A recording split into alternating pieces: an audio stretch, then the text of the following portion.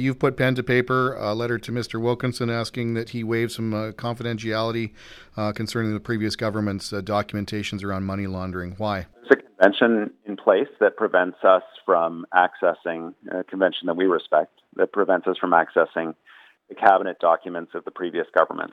This could be briefing notes, presentations, reports prepared by third-party business firms like Ernst & Young and others. And that convention stops us from accessing that information. What I've written to Mr. Wilkinson to ask is first of all, to assure him that we would keep whatever documents we were able to access confidential.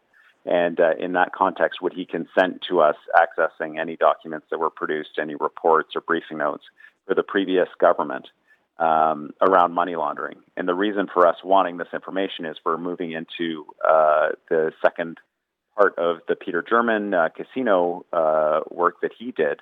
And we're doing a lot of policy work. We're doing a lot of drafting of regulations and laws.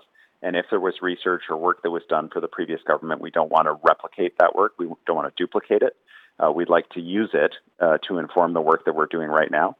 And so we're asking that they release that. There may be nothing, frankly, and personally, I suspect actually that there is very little. But Rich Coleman was in the media and he said that they did everything they could to stop money laundering. And if that's the case, if there are reports, if there are briefing notes, if there's research, if there's draft legislation, we'd like to access it in order to speed our work along. From your perspective, is there any reason the Liberals would say no to this request? Well, personally, I think they would worry about us using it, about the new government using it politically to hurt the Liberals. Certainly, their record on this file was very poor, in my opinion, again. But in order to provide them with some sort of assurance around that, we've agreed or we've suggested that we would keep all those documents confidential. And in that context, I can't see why they wouldn't allow us to access that information.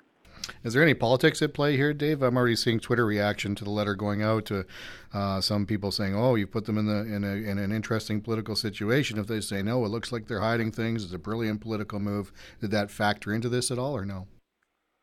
Well, certainly there are politics around this file. I think that from my perspective, their government did a very bad job of handling money laundering. Rich Coleman has been in the media saying, in fact, they did everything possible. But regardless of those politics, we really want to access any research or work that was done for the previous administration so we can use it to inform our work as we reform this to ensure British Columbians can have confidence in our gaming system. Any idea of how fast you want Mr. Wilkinson to get back to you with a yes, no, maybe so? It'd be great if he got back as soon as possible. But I will note that we've asked for other reports to be released that were cabinet confidence, a liquor report and a report related to ICBC, and we've never received consent. The big distinction, though, between those reports and these is that in those we wanted them released to the public. And these ones we've agreed to keep confidential. All right, Dave, just switching topics here, I want to talk a little bit about yesterday's ICBC announcement. One of the nuances in the ICBC changes announced yesterday is it looks at cost savings in today's system. But when we look at a rate change, Dave, is that going to reframe this whole, good drivers pay less, bad drivers pay more thing?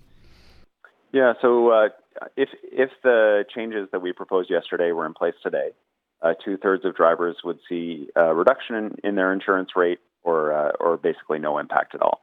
And the vast majority of drivers would see a slight shift in less than $50 in either direction. This is really about the people at the extreme ends. This is about people who are driving recklessly or who have multi-year safe driving records who haven't been adequately recognized for their safe driving habits. And those are the people who are going to see an impact regardless of any rate change that's coming in December. ICBC is going to the Utilities Commission for a rate hearing. And our goals around ICBC have been really clear, which is to get these rate increases as low as we can and ultimately eliminate and in some hopeful future day have rate decreases potentially for British Columbians based on the savings that we're trying to generate right now through the major reforms we're doing. This reform that we announced yesterday is basically going to make the biggest difference to the groups of very safe drivers and the very reckless drivers who are going to notice the biggest impacts.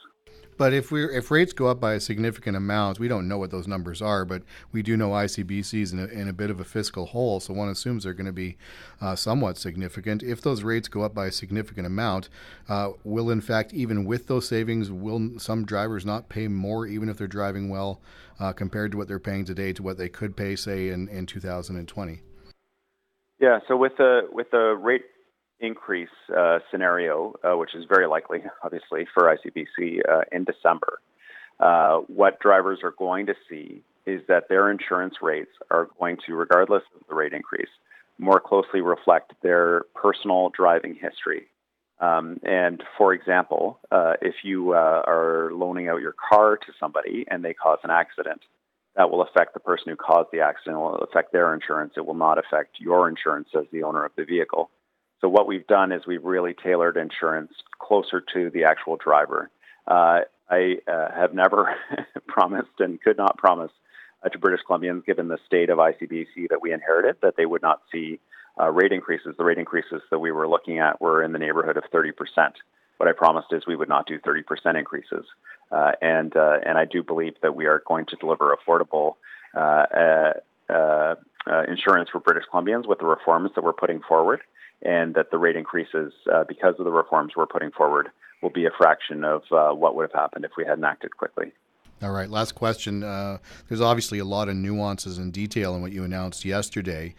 Just from sort of an education perspective, assuming that everything gets cleared through BCUC and all the dominoes fall, they begin to be phased in 2019. Is there going to be some kind of massive sort of public education program just to start filling in the blanks here? Because in the 24 hours since you made the announcement, I'm seeing tons of people pointing this little thing out and that little thing out, and how does this work and how does that work? And it seems like there's a lot of unanswered questions out there. Yeah, there's going to be, without question, some concern among drivers about how this will affect them personally based on their own driving records. And their insurance brokers are the ones who are going to be able to walk them through this. We've been working very closely with the insurance brokers from British Columbia so that they're able to educate their clients about how these reforms are going to change and impact their insurance premiums and the decisions that drivers are going to have to make when insuring their vehicles. And certainly those are the folks who are going to be able to provide the best information. I can also say that it's critically important in terms of sustainability of insurance in our province. And it doesn't matter whether we have a public or a private insurer, that it's critically important that insurance rates be closer tied to the risk that drivers actually present on our roads based on their driving habits and their experience. So that's what we're doing. And that was what yesterday's announcement was about.